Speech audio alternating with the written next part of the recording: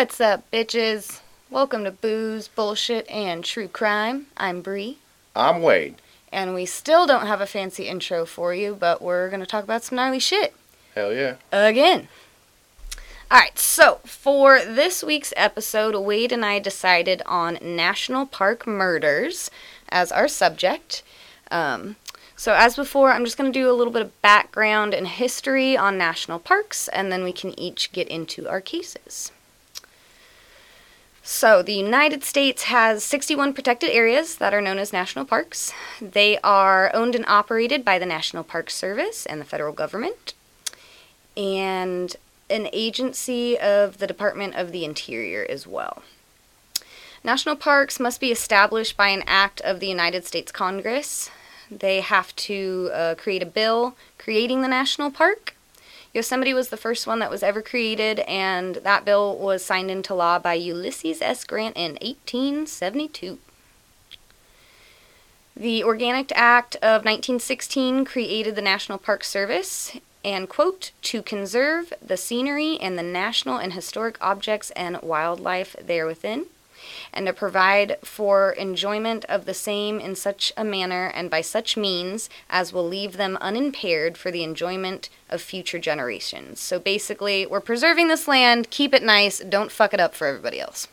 Yep, whatever you pack in, pack out, motherfuckers. Yeah, unfortunately, that doesn't seem to always happen. I've yelled at many of people. Oh yeah, and I packed out multiple trash that wasn't mine. We legit bring trash bags with us when we know we're going into the backcountry because it's unavoidable to come across something that's going to piss us off that we have to pack out. Absolutely. If you're in the mountain areas too, shop locally and keep your place clean.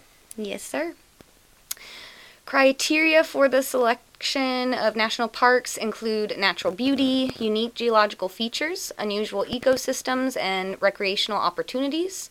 These criteria are not always considered together, so a park doesn't have to have all of those things to be considered a national park, but some. The national parks are federally regulated, blah, blah, blah, federally regulated, Jesus Christ, which means any crimes committed within them are federal crimes, right off the bat. So, don't bring your pot in there, don't bring your guns, you're going to get in trouble. The following information I'm going to go over now, I acquired from an article dated March 4th, 2008, and it was titled Violent Deaths in National Parks. It was on a website called nationalparkstraveler.org. During 2006, when 273 million visitors toured the parks, 11 deaths were investigated across the park system. 2 involved women who had been pushed off cliffs, 1 at Pictured Rocks National Lakeshore and 1 at Lake Mead National Recreation Area. 1 was a suicide at Golden Gate National Recreation Area, and 1 was the victim of a DUI accident in Yellowstone National Park.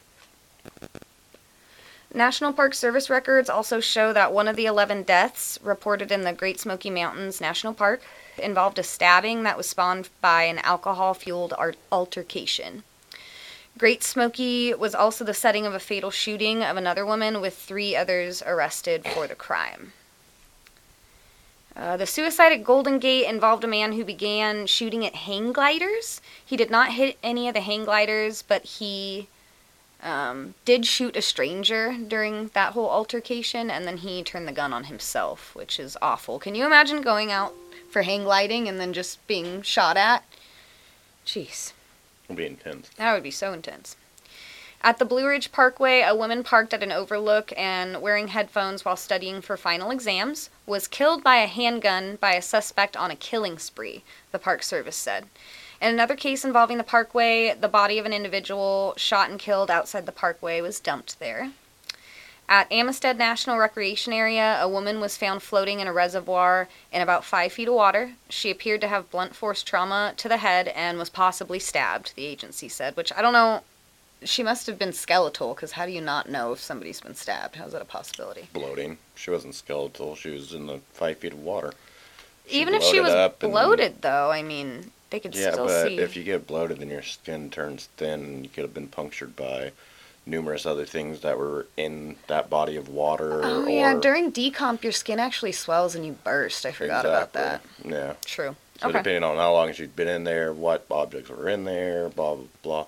That An makes autopsy of a bloated, deceased person, I'm assuming probably isn't very easy. That'd be a bad day. Mm-hmm.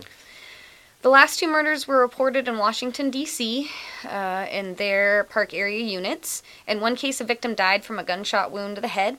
In the other U.S. park, police found a partial human skull with an apparent gunshot wound on the shoreline of the Anacostia River. A crime that didn't necessarily occur in the park system, but near it. So that's all the background I got. I am going to do a shallow dive into a story because it's still developing. It's recent. I'm sure a lot of you guys who are true crime aficionados have read about it or heard about it on the news in the last week or so. And it did happen in the national park system, so I thought it was relevant. This guy's name is James L. Jordan. Like I said, it's a developing story, so I don't have all the details for you, but I'm going to tell you what I have, and what I have is fucking nuts. This guy is 30 years old. He is from Massachusetts, and he was apprehended on May 11th, 2019 on the Appalachian Trail at around 6 a.m. He was covered in blood. He was near the George Washington and Jefferson National Forests, excuse me. So let's start from the beginning. On May 10th, Friday, Jordan approached 4 hikers on the trail. These hikers actually recognized Jordan, who had previously seen him on social media threatening other hikers on another area of the Appalachian Trail in Ucoy County, Tennessee. When Jordan approached these 4 hikers, he was acting, quote, disturbed and unstable. He began singing and playing guitar as he approached the group, which how fucking terrifying is that? They are in the back country, they're in the middle of nowhere backpacking, and this guy comes out of the woods carrying a guitar, singing, approaching them. Let's see. So, basically the guys were like, what the fuck? Get away from here. Shoot him off. He left. Later that evening, the group found a place to set up camp. They had set everything up, and Jordan appeared again and attempted to approach them. As he approached their tents, he was making weird-ass noises and threatening to kill them all, allegedly saying, I'll pour gasoline on you and burn you to death. Jesus Christ, this dude's a psychopath. You should see his picture. I will put it on the Facebook and Instagram page. He is so scary. All I'm picturing is David Janelle's husband from Teen Mom. Oh my god. That's all I'm picturing is his lengthy ass coming out of the woods playing a guitar. Just psychopath to the max. Fucking killing dogs and burning tents and shit. Yeah. That's totally David. Yeah. Totally David. If David had blonde hair and no beard, he would actually kind of look like this guy. And I really wish we get popular so he hears me say that. He might. Fuck you, David Eason. Fuck you, David Eason. Fuck you, David Eason. Yeah. Fuck you, David Eason. Also, I love that my husband watches Teen Mom 2 with me. Okay. Yeah, anybody want to talk shit about that, bring it up in a debate after you listen to our Spotify feed. The best, worst reality TV that I have ever witnessed in my entire life. I love it. Alright, so where was I? Threatened to burn them to death. So at this point, the campers are like, we're going to pack up our shit and head out of here. Good call. And as they're packing everything up, 2 of the hikers, which were the male hikers of the group, chased the dude off again. So got him to leave. After this happened, Jordan returned again as they were trying to get out of there and stabbed a male victim to death after an argument had ensued. Because I can imagine he walked up again and this guy was like, what the fuck, dude? Get out of here. Like, you're scaring us. Started fighting. Dude stabbed him. I don't have the male victim's name at this time while we're recording because it's still developing, so they haven't released that yet. But while this is happening, there was a female victim witnessing this, and when she saw the male victim hit the ground, she took off running. Jordan actually caught up to her because she began to tire out after running a few miles. Yeah, I have nothing to say. So I'm waiting for you to continue the story. he catches up to her. She said she put her hands up as if to surrender to Jordan, and Jordan stabbed her in the torso multiple times. This fucking queen was smart enough while she was getting stabbed to think, I need to play dead. So she acted like she was deceased, and he ran off to find his dog, is what he was mumbling to himself. She laid there for as long as she could, to when she was, almost sure that he was gone. And she got up, took off out of there, came across 2 hikers, and those 2 hikers assisted her in the 6 miles back to cell service so they could call 911. What a savage. She's a fucking queen. I don't have info on what happened to the other 2 people. I assume that they got out of there and they survived, but like I said, we don't have all the details yet on this, but I just thought that was so fucking nuts, and that girl's so badass that I had to tell it. Yeah, she wanted to live. Oh, yeah. Okay, so now my story. My story this week I did on Cary Stayner. And I will say, this dude started off fucking rough. Yeah, he did. I read a little bit about him. Yeah, he had quite the childhood. So we'll start there. I mean, yeah. Or the absence of a childhood, but yeah. It was still his childhood, though. He just had a lot of bad shit happen to him. Yeah, then he wasn't a child. Okay. Cary Stayner was born on August 13th in 1961 in Merced, California, so another semi-local story to us. He was convicted of the murders of 4 women between February and July of 1999. On December 4th, 1972, this is during his childhood, he was born in 1961, so he was, 11 at the time? Stayner's younger brother, Stephen, who was age 7 at the time, was abducted from their Merced, California home by child molester Kenneth Parnell. And it gets crazier. His abductor held Stephen, his little brother, 200 miles away for 7 fucking years in Mendocino, California. Jesus. 7 years. Stephen was able to escape after those 7 years and was reunited with his family. Stephen had books and a made-for-TV movie written about him called I Know My First Name is Stephen. So he has put some of the details out there of his abduction and escape. And basically it sounds like, obviously this dude that abducted him was a pedophile. And once Stephen started getting around age 14, which is when he escaped, he had hit puberty. And this guy just wasn't really interested in him anymore. And was actually using Stephen to try and recruit another captor for him. So just a really bad, really fucked up situation. But he did get reunited with his family, which is great. But unfortunately, tragedy struck again when Stephen passed away in a motorcycle accident in 1989. He was only 23 years old. Poor kid. Yeah, so after surviving all that, getting back to his family in 1980, being reunited, then just a couple of years later, 9 years later, he died in a motorcycle accident. And Stayner did state later that he had fantasized about murdering women since he was 7, which is long before any of this stuff happened with his little brother, so that kind of negates, his brother's abduction having anything to do with this. His psychological issues, at least. But then also his victims were women, so why would it have anything to do with his brother? I understand I just mean that. Maybe it fucked him up psychologically, that's all I was saying. True. The following year after his brother passed away, Stayner was staying with his Uncle Jesse, and his Uncle Jesse was murdered. I tried to do some research to look into that. I really couldn't find any information, but it's like, so Stayner didn't murder him, right? Because that wasn't stated anywhere, but this dude got murdered. Yeah. I mean, if any of you listeners know anything about it or do any research, send us an email or Facebook post. Let us know. Yeah, please. I'm really interested in that.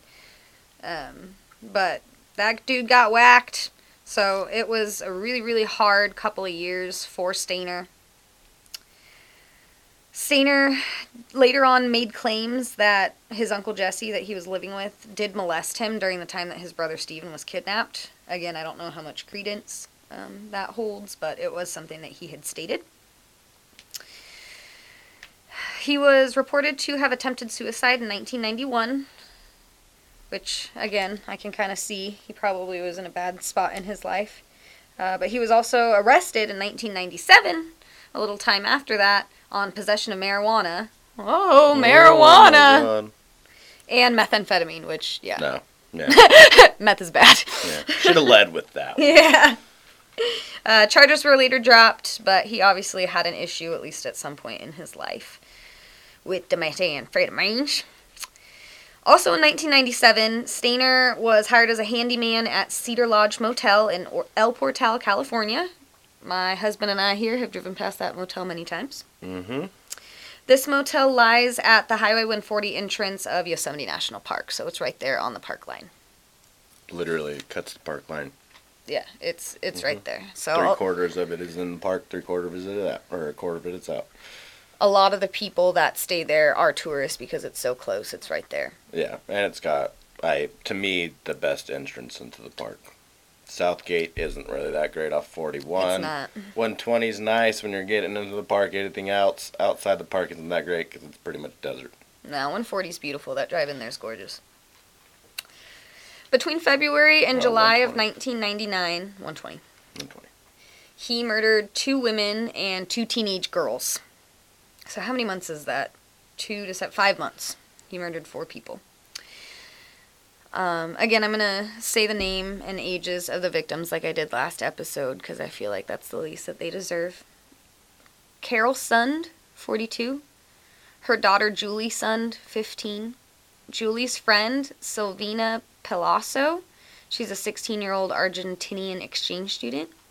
And Julie Ruth Armstrong. Actually, I'm so sorry, Joey Ruth Armstrong. She was employed at the Yosemite Institute as a naturalist. The first 2 victims, Carol and Silvina, were found in the trunk of Carol's Pontiac rental car. The vehicle had been torched, and their bodies were burned past recognition. So they were burned so badly, the only way they could identify their bodies was through dental records. Following the discovery of Carol and Silvina, a note with a hand-drawn map was sent to police. A spot on the map indicating the location of the third of his victims, Julie, was there in the note. And at the top of the note, it read, "We had fun with this one." Julie was the daughter, correct? Correct. Ugh. Ugh. Fucking creep. Fucking creep. Investigators went to the location indicated on the map to find Julie's remains. Her throat had been slashed. Detectives started interviewing Cedar Lodge motel employees because all of the victims were staying at the motel at the time of their death. One of the employees interviewed was actually Stainer, so they did take him in for questioning, but he played it cool during the interrogation and a police interview, during the police interview. He had no criminal history, so he was not determined to be a suspect at that time, which kind of proved to be fatal. Joey Ruth Armstrong was Stainer's last and final victim, and she was found after this note was sent and Julie's body was found, and Joey was completely decapitated. Her head was not connected to her body anymore at all, which that takes some strength. Yeah, You're mentally sawing and at physically. that shit, yeah. Ooh. Even just to stab somebody, I hear it's a mental fuck. You can't change, it changes you after you do that. You can't come back from it. So just to think about somebody decapitating somebody is beyond me. Yeah. I think any normal person would feel that way. So if you don't feel that way, please go get yourself some mental health. Well, and this girl's 26 years old. Like, yeah, she's a young woman. Yeah. Where was I? So they interviewed Stainer. He wasn't considered to be a suspect. They found Joey decapitated. And this is where Stainer fucked up. Because he was tied to this murder by eyewitnesses who had seen a 1979 International Scout. Do you know what that is? Oh. It's a car of some sort, or a truck or something. Yeah, International Scout, yeah. I know what it is. Like the Manufacturers International? Yeah. Manufacturers International, and the model is a Scout, and they have Scout too. They're actually pretty cool trucks. I'm sorry, guys. I have a vagina. I don't know any of this They're stuff. like Bronco, like an 80s Bronco. Okay. All right. They're pretty makes more sense, actually, now that they're only made for a certain amount of time, and then International is still around, but they make like 18-wheelers and shit like that. Well, that would make sense. So this was a pretty unique car, then. Yeah, it was. So it was a unique vehicle. Eyewitnesses saw this car parked in front of the cabin where Joey was staying at. And because it's kind of a small area up there, I'm sure everybody knows what kind of car everybody else drives, and this one was so unique that, bam, they had their man. So detectives traced the vehicle back to Stainer, and just like that, there's their main suspect.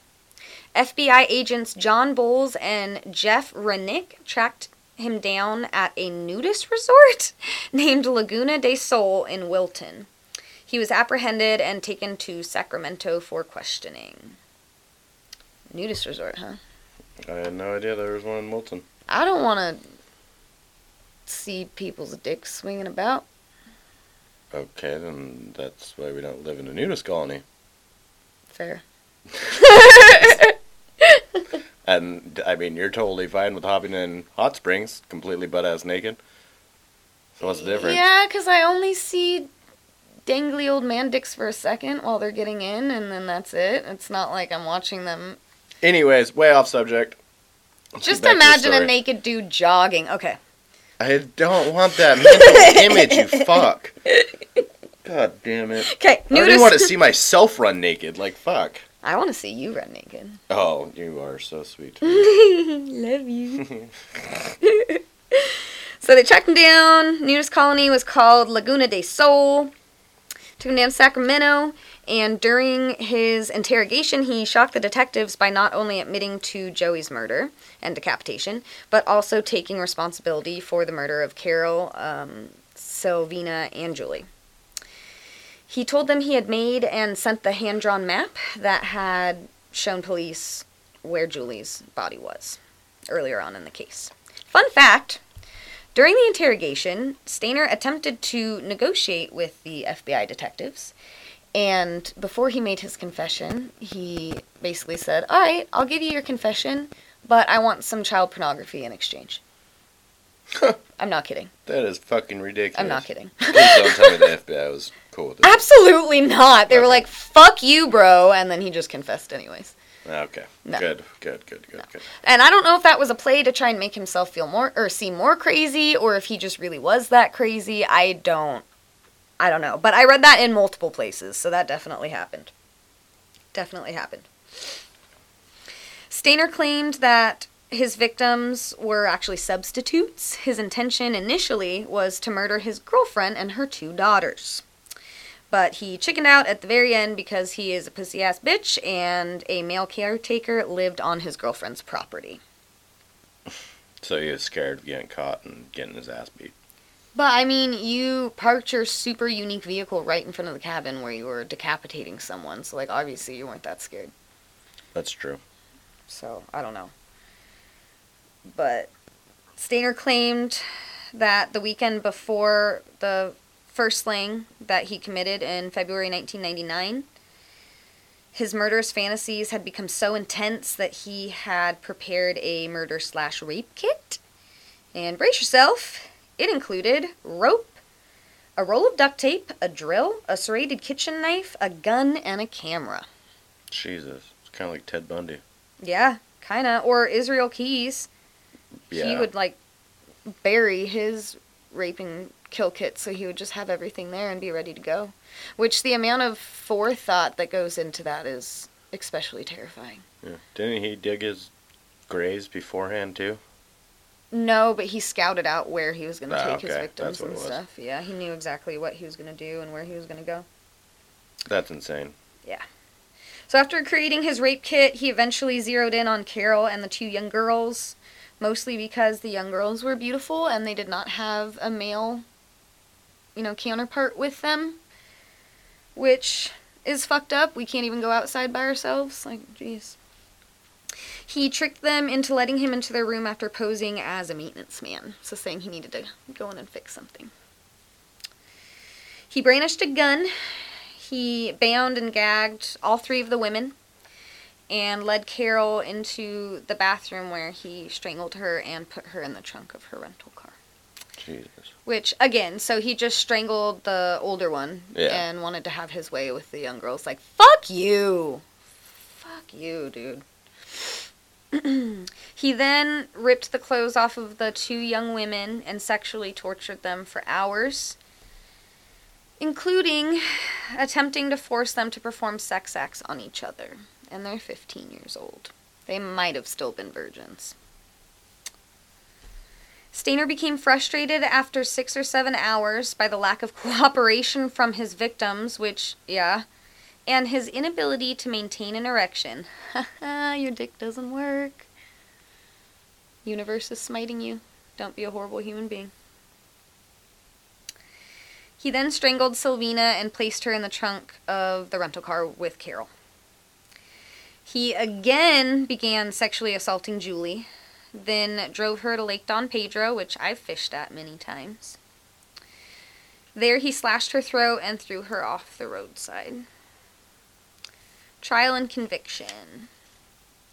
He pled not guilty by reason of insanity. He cited sexual abuse and mental illness as his defense. Fortunately, the jury was like, yeah, fuck you, dude, and found him sane and convicted him on 4 counts of first-degree murder. And this happened on August 22nd, 2002. During the death penalty phase, he was sentenced to death row. It's more of a symbolic thing nowadays in California, though, to be placed on death row. He more than likely will never see the inside of the death chamber. In our state, in Cali, we're basically in a perpetual stay of executions. So that means that all the executions have been put on hold since 2006. This happened after a court ruling found flaws in the administration of capital punishment in the state of California, which there were a lot of botched executions. There was a lot of issues getting the medications needed for execution. So this dude's probably just going to either get stabbed to death, which is what he deserves, in prison, or die of natural causes. All right, babe. That's it. That's Carrie. Mr. Carrie. Stainer. Mr. Carrie. And I'm pretty sure that majority of death row inmates, they actually do die of natural causes, or suspicion of death is not determined. And they kind of just, it's a wash. Do you know if all death row inmates are segregated separately? Like, do they have their own cells? They're on death row.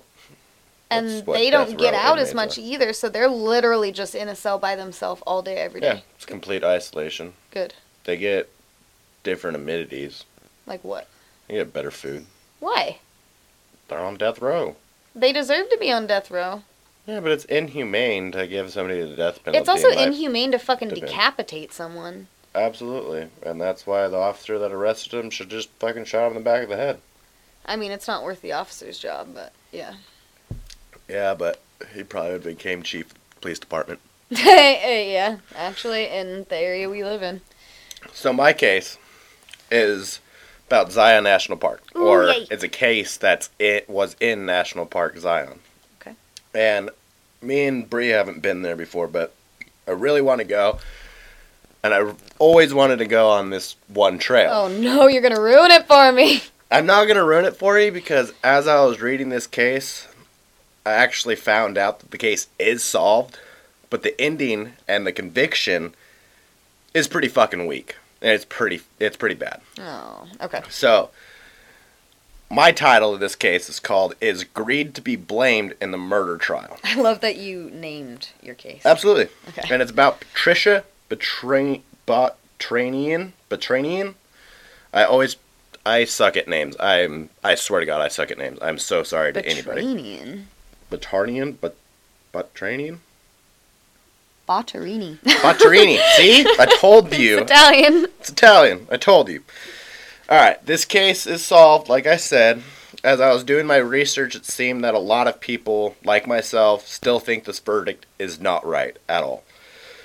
So, as I was doing my research, like I said, it caught my case and it caught my attention.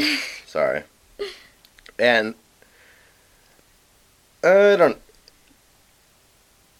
It's kind of hard to explain, so I'm just going to get into it. Okay.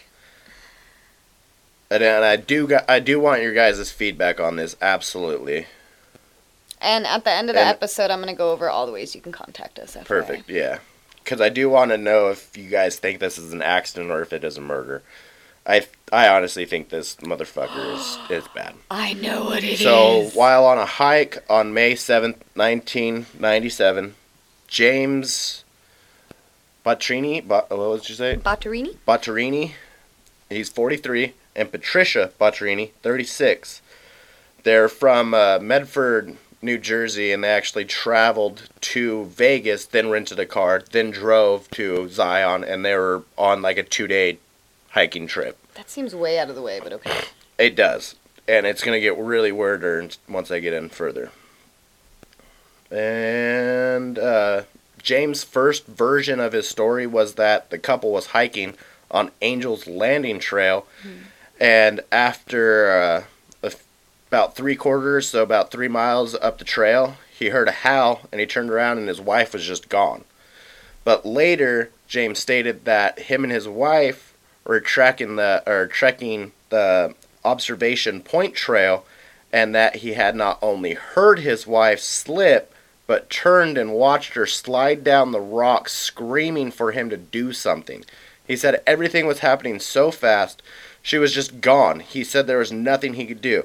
I say fuck that, because honestly, if I saw my wife laying on this fucking edge of the trail, hanging for her life, we both would have been going down. Absolutely, because I would have drove after your ass. But he's told 2 separate stories to police?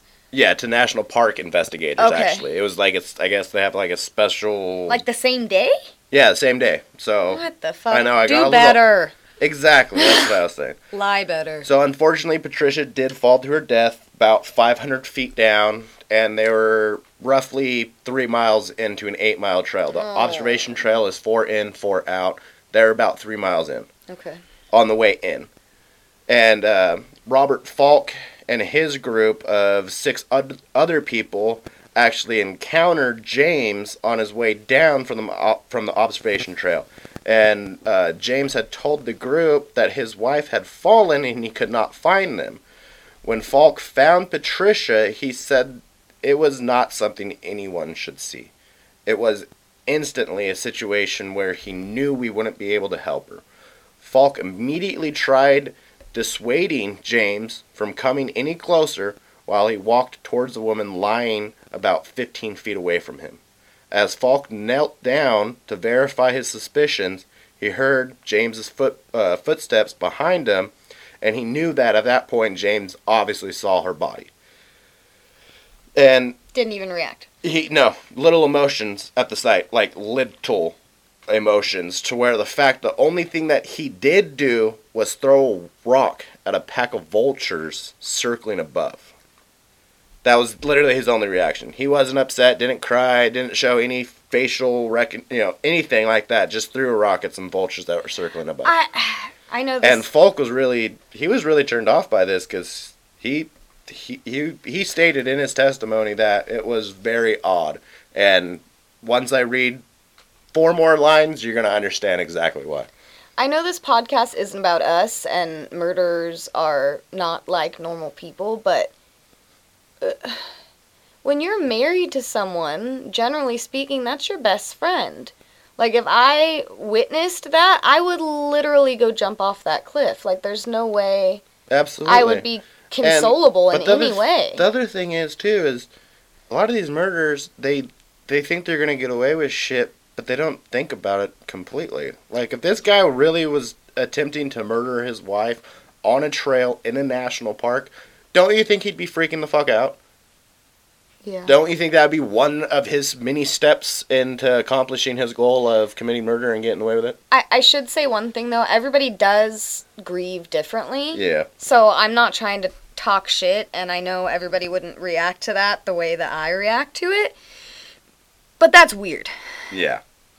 It was really weird. Because she had fallen, so I'm sure she was bent all kinds of crazy way. Like, I'm sure it didn't just look like she was sleeping. Like. And Patricia's husband, he didn't even help the Falks, help Falk or his group plan the search for Patricia or even, like, yell her name as they were searching for it. What the fuck? That was the weirdest thing ever. And once Falk actually found Patricia, Patricia's body was found on a steep cliff a little bit above the trail that they were searching on. That was below I can't even talk. Observation. Thank you. You're welcome. Yeah, Jack Daniels got a hold of me on that one. This is booze bullshit. Yeah, that is very true. And she was found up on a step, and James and Falk actually had to climb up to find Patricia's actual body. So Falk jumped down from that step, grabbed his female companion that was hiking with him, and another companion that was in that same group, because Falk was one of 6. So he got those two to run down the trail, literally run down the trail for, I think they said, like 5 or 6 miles. I didn't write that down, to go get help. Okay. So Falk was away from James and Patricia's body for less than, he stayed at a couple minutes, like at least 3 to 5 minutes. Okay. Turned around, and James had already pulled up Patricia's pants from when she had, like, slid down the mountain. Pulled up her pants? Yeah, because she, like, slid down the mountain, so her pants, slid off as she was sliding down. And he noticed that was kind of odd, that, he was away from her, totally calm. The only thing he did was pull up her pants. It's also odd that her pants are down. Upper body was completely exposed. Why were her pants down, though? Like, I know slid what you're down the saying, hill. But... So her pants fell all the way? That just seems a little She odd. had shorts on. She had, like, hiking shorts on. Okay. I guess. I don't know. I mean, girls' shorts are tight. That's very true. But this is a 36-year-old woman. Anyways. Still, weird. That was the only... He kind of felt that was odd. And honestly, what I thought was odd, when National Park Services, they special agents, the ones that were investigating, as they showed up, they actually initially mistook Falk for Patricia's husband. Wow. Stated from one of the agents, she said that I almost went directly to Mr. Falk, adding that he seemed much more upset and worried about Patricia.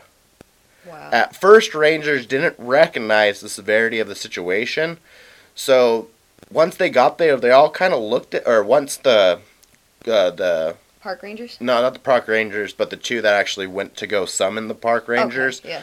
Once they got there and said, hey, somebody fell off the observation trail, all the rangers kind of were like, looked at each other and they're like, nobody falls off the observation trail. Like, that is, unheard of, really, because within 30 years, they stated, there had been no accidents, actually, either fatal or otherwise, that happened on the observation trail.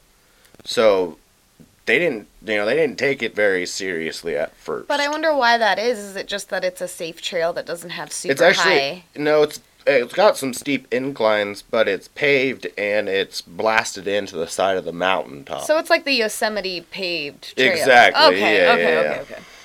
It's not uneven. It's not rocky. I mean, it there's got uneven parts. I mean, come on, it's... Well, compared to a hiking trail. Yeah, and it's pretty wide, too. I mean, it's an observation trail. They stated that it was, one of the bigger trails in Zion. And more, or not really biggest, but most traveled. Okay. Or tourists go to. And as the park rangers conducted their search, they actually kind of did review the park records, and it showed no accidents on the trail for the past 30 years, fatal or otherwise. So I'm going to kind of paint a picture here with a little bit of a background before the Zion trip. So a neighbor, Patty Wilmot, said that the couple, James and Patricia, took an extended trip to Southern California, and when they came back, Patricia actually was a little bit off. So, a little backstory on Patricia. She was born and raised in San Diego, so meaning that Southern California trip probably meant that the couple went to go see Patricia's family. Okay. And Patricia came back a little uneasy. She didn't seem very friendly. She was always irritated and agitated. And actually, Patty stated in one of her One of a I testify. Yeah, I testify that my neighbor now, you hear? She was agitated when she came home from that trip. How long are you going to keep it up? I could keep it up this whole goddamn story if you want me to, girl. Don't good. test me. I'm all good. right. And that might explain, easily because during the case, William Hetner was an investigator for the U.S. Commodities. Baby. Commodities. Oh my God. Features Trading And what does Commissions. that mean? Anyways, I have no idea at this point. Said that James lost large sums of money trading stocks. Between January 1995 and April 30th, 1997, James lost more than $70,000 in future trades. That's not good. But he also lost another $1,000 in other transactions. That's $80,000 that he lost in 2 years. Huh? You said another 1,000. Another 10,000? No. I mean, yeah, sorry. $71,000. Okay.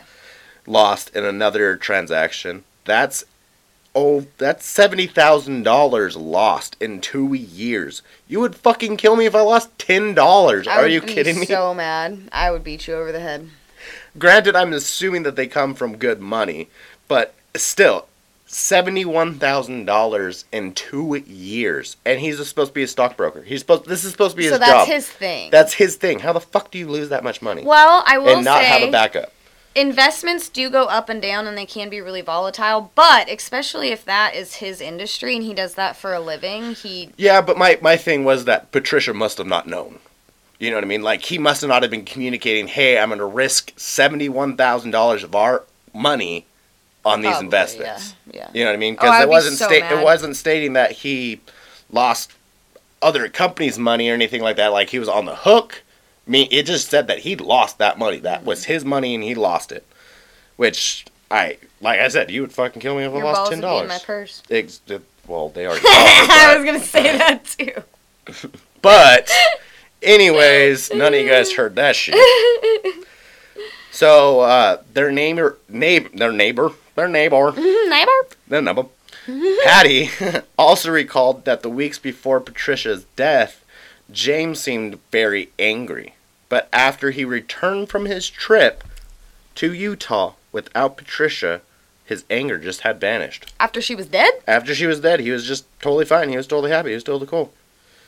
Okay. James Wilmot, which is Patty's husband, said that he found some of Patricia's memorabilia honoring her athletic achievements dumped in the garbage can in front of her home. Number one thing that popped out to me is, why the fuck was neighbor in the trash? But thank God that he was, but that's kind of just odd. Oh my God. And this was after James returned home without his wife that he found this. And it was 3 months after. So it wasn't immediately after, but at the same time, why would you throw away her? You would never do that. No, her memorabilia. And let me guess. And it was some really important stuff. Let me guess. He had a bunch of life insurance taken out on her. We'll get there. Okay. We will get there. This shit always goes the same way. It does. So let's recap. James lost a bunch of money on investments, and it seems that the couple were having problems before the trip. And after Patricia's death, we got James throwing away all of her shit. Which, all this does not help James whatsoever. This dude just looks like a jackass. The other crazier thing is I come from a big Navy family. I mean, I think I'm the only male in my family that is not Navy or military at all. Yeah. At all, which, period. Thank God. Yeah, which I don't... I come from a Navy background in my family, too. I am not poo-pooing the Navy at all. It would just be very emotionally taxing for my husband to be deployed. That's all I was saying. Absolutely. To clarify. Plus, the war that was going on at the time that I'd be enlisting is bullshit. Bullshit! No. We wanted to be Anyways. This is not a political podcast. Exactly. Thank you. As she pours more wine. So... the neighbor going through the trash was a little bit weird, but at the same time, really good. The neighbor was weird or weirded out? No, the neighbor going through their trash. The stuff was thrown in the trash can. That would be me. Really? Yeah, if I thought my neighbor murdered his wife, I would go through his garbage. They never stated that they thought that he murdered her. They just observed all these things. Then why would he be going through this dude's trash? Yeah, that's true. Actually, I didn't even put it into that perspective. But also to add to the neighbor, on my level. Yeah, to add to the neighbor's suspicion. Thank you, Jack Daniels, old number 7. Within 24 hours of learning about Patricia's death, her eldest sister, Caroline Howard Jones, already had questions about whether or not she was a victim of an accident or murdered. Okay, that says Patricia's family didn't like James. During a conversation with detectives, Caroline was asked if she thought her sister was a victim of an accident, to which she responded, "I could not say, and I could not say no." Or I could not say yes, and I could not say no. Sorry, again, Jack Daniels. A week later, after that statement, she said she refused to let her sister's husband, James, stay at her Oceanside, California home during the weekend of her sister's memorial service. That speaks volumes right there. And Oceanside, San Diego, these people are affluent as fuck. Oh, yeah. But that does say a lot. Just let me keep reading. I can fucking comment. You can. It's my but job. Did I interrupt you during your story? Absolutely not. It's called having bullshit and booze and true crime talks. Yeah. Hence our title. Anyways, continue. I don't give a fuck. That was during her memorial service that her sister refused to let her husband stay there. And she said that I told him I did not feel comfortable because of all the questions that I had about Patty's death. Fair. Meaning that this girl did not like James whatsoever and immediately was like, oh, this motherfucker killed my sister. Like, abso-fucking-lutely. But also, there's a twist. There's another thing to it, which it kind of swayed me when I was reading the case, and honestly, once I got... Persuaded you? Yeah, what'd I say? Swayed? Persuaded me. Okay. But when I got to the end of it, then that was when I was like, this just all fucked. So, back to the Zion trip. It was allegedly planned by James as a second honeymoon for the couple. That's what was told to all the family and friends, as well as the couple's young boys, who during the trip were with James' parents in Illinois. Oh, wow. Illinois!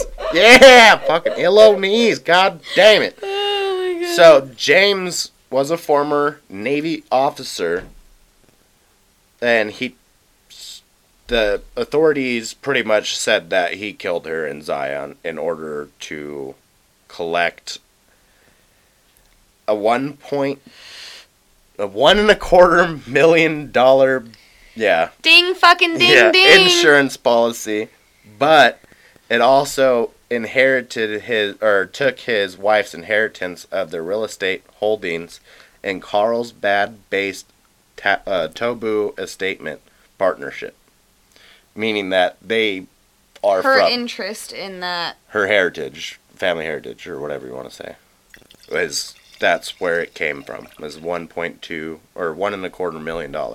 So he has absolutely no reason to murder his wife. $250,000 insurance policy was taken out on both of them, and they were both signed as beneficiaries. You said it was It is $250,000 insurance policy, as well as her family inheritance in the real estate holdings. You said the insurance policy was 2.25, though. I thought. No.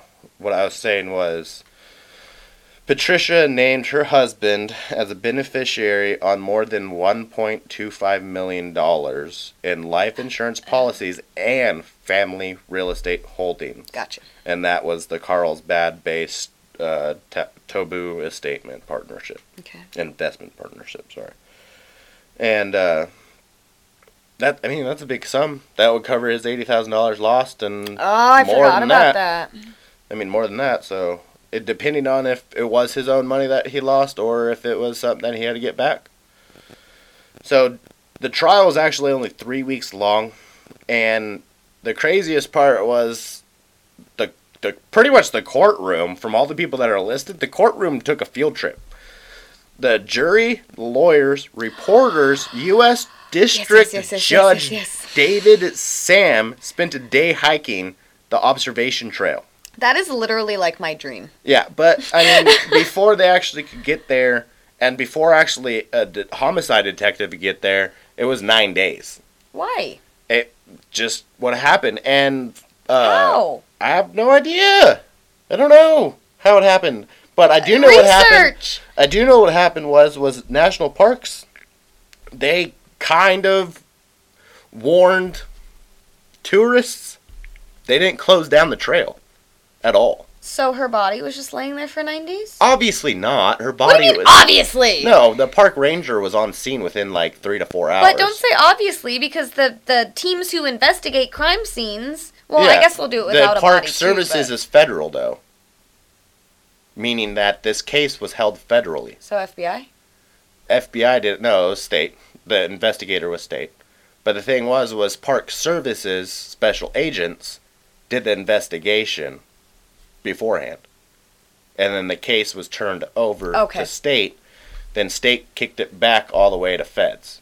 So meaning that in federal court, this guy or this jury. This isn't state run though. This land, so I don't understand why state was involved in it at all. Federally land. Yeah, it's federal land, so shouldn't it have been handed off to the FBI after the park rangers were done with it?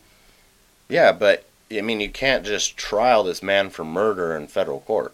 He has to be proven without reasonable doubt in state court to hit federal court. Okay. And then federal court, then at that point, will have to prove evidence against him to convict him. Oh my God, that makes me tired just hearing it.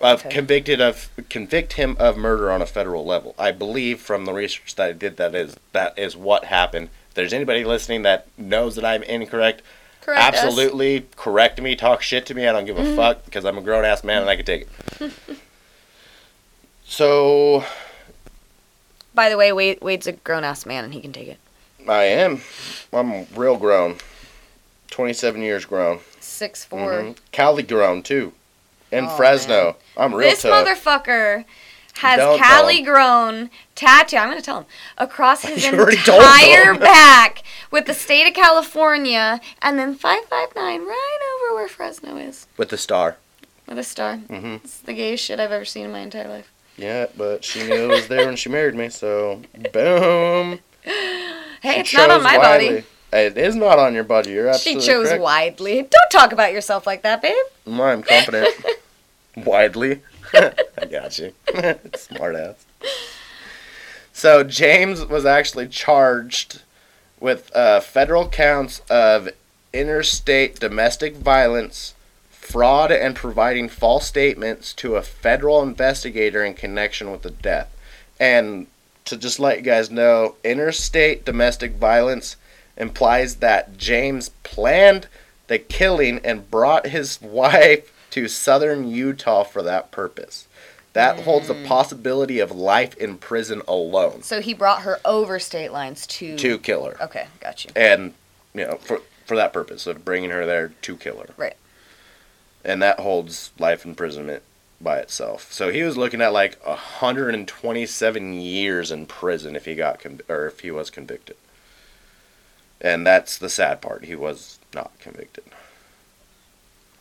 And investigators found drops of blood belonging to Patricia on rocks 8 feet below the trail ridge, and the first of many impact marks of her body down the canyon terrain 20 feet below. So they think he shoved her. Experts said that if Patricia had been walking along anywhere on that trail and she slipped, tripped, or even just fainted, she would not have fallen over the edge to her death.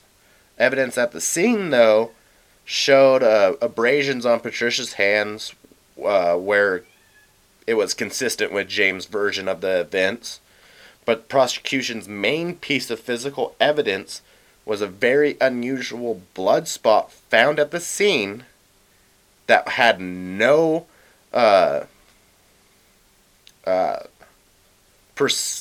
wasn't Consistent? Not consistent, but yeah, consistent with like impact marks or anything like that. So it was just one single blood drop that was linked to Patricia, just out there. Where did you say that was? Just on the trail, ground? on the top of the trail. Yeah. Okay, that's on the weird. ground. That's weird. Exactly, and they stated was she had abrasions on her hands, so they obviously could see hand marks on the ground where she tripped and fell. Fail. Yeah, Trip and fail. but this one blood drop or blood spot had no connection to an impact or a fall or a trip or anything like that. Weird. So that was their one piece of evidence. One piece of evidence that they had against them. And obviously Patricia's family was very, very unhappy with the circumstances of Patricia's death, and it was very difficult for them to accept that it was an accident. And of course the jury acquitted James of all charges, but that's not the weirdest part about it.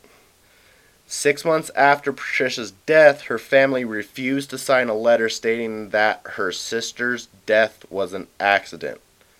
Her sister's death? Yeah.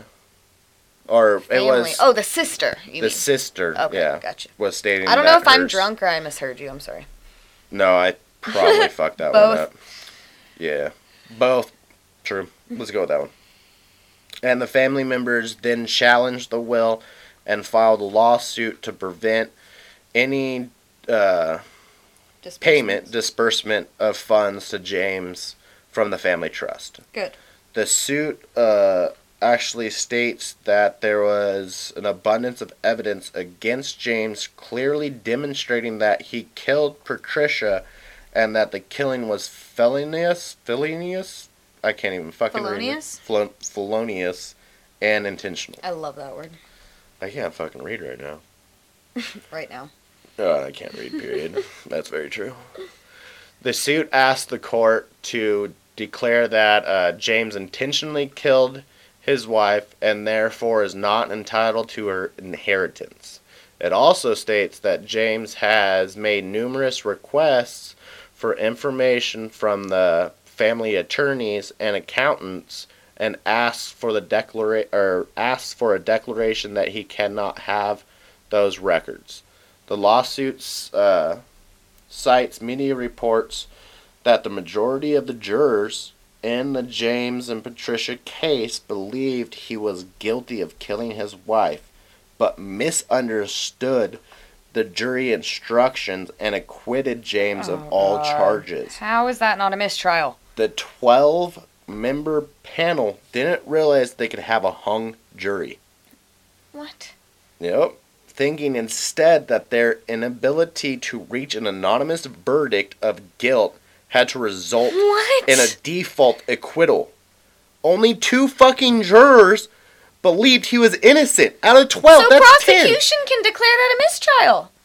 They didn't. He's acquitted. He's living in and the other Illinois thing is with his fucking parents and 2 boys now. Fuck that guy. His family is bringing a civil suit against him. So if the civil suit, he's deemed guilty and has to pay out for his civil charges, but then the criminal... So once the family sued James on those terms, he actually sued them back. Oh my god, this which guy's then went a to fucking settlement, piece of shit. Which then went to mediation. They settled. You and your words today. I don't fucking know what's going on. Yeah, meditation. I have no idea what's going on, but they pretty much washed it. They said that, okay, we want this. James agreed to it. James said, I want this. They agreed to it, and it was a wash. So now James is living in Illinois with his fucking parents and his 2 young boys. And I couldn't find out. The young boys that he had with his wife. With Patricia, yeah. They were married for over a decade. Wow. And I honestly think that this guy did take her.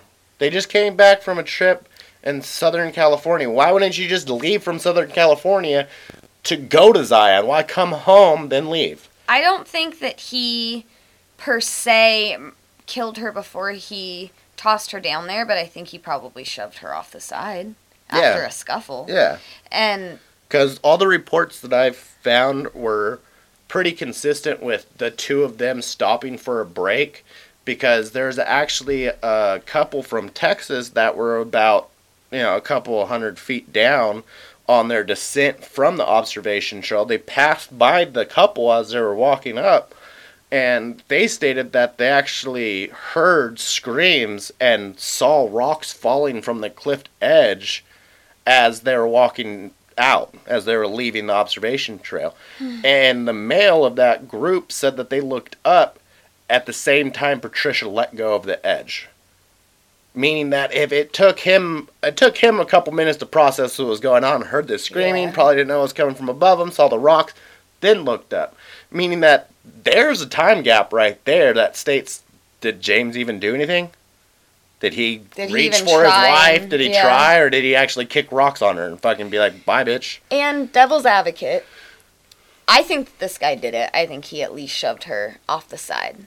But think about what it would be like to lose your significant other and you weren't at fault for it, and then to be federally prosecuted and then civilly prosecuted for it. That would be very difficult. And state never stated that they were going to press charges against him. They're actually going to wait until the federal conviction to, if he got convicted federally of fraud or anything like that, then yes, they would have trialed him for murder. But since he got acquitted, they pretty much just washed their hands. Yeah, stating that if we couldn't get him in federal, then how are we going to get him in state? Wow. Because in state, they have to prove without a reasonable doubt that it was him. Yeah. Period. Yeah.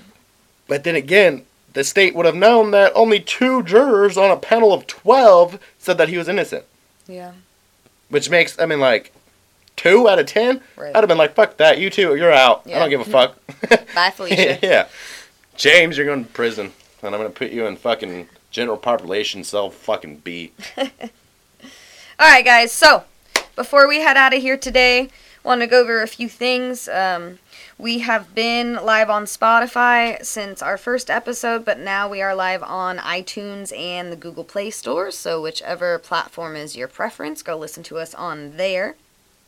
Some social media stuff, go visit our Facebook. It's under Booze, Bullshit, and True Crime. Our Instagram is also under Booze, Bullshit, and True Crime. And if you have, anything to add to any of these stories, any answers to any of our questions, or any personal, creepy stories, hometown murder stories, weird shit found in walls, just anything you think that we would enjoy, I've been tossing around the idea of doing, listeners, episode at least once a month if we get enough stories. So if you have something like that, even paranormal, house is haunted, send it to me. Our Gmail is going to be booze, BS, and truecrime@gmail.com. And is spelled out. It's not the and symbol. And again, that's booze, BS, and truecrime@gmail.com. All right, guys. Thanks for listening. Bye. Thanks, guys. Later.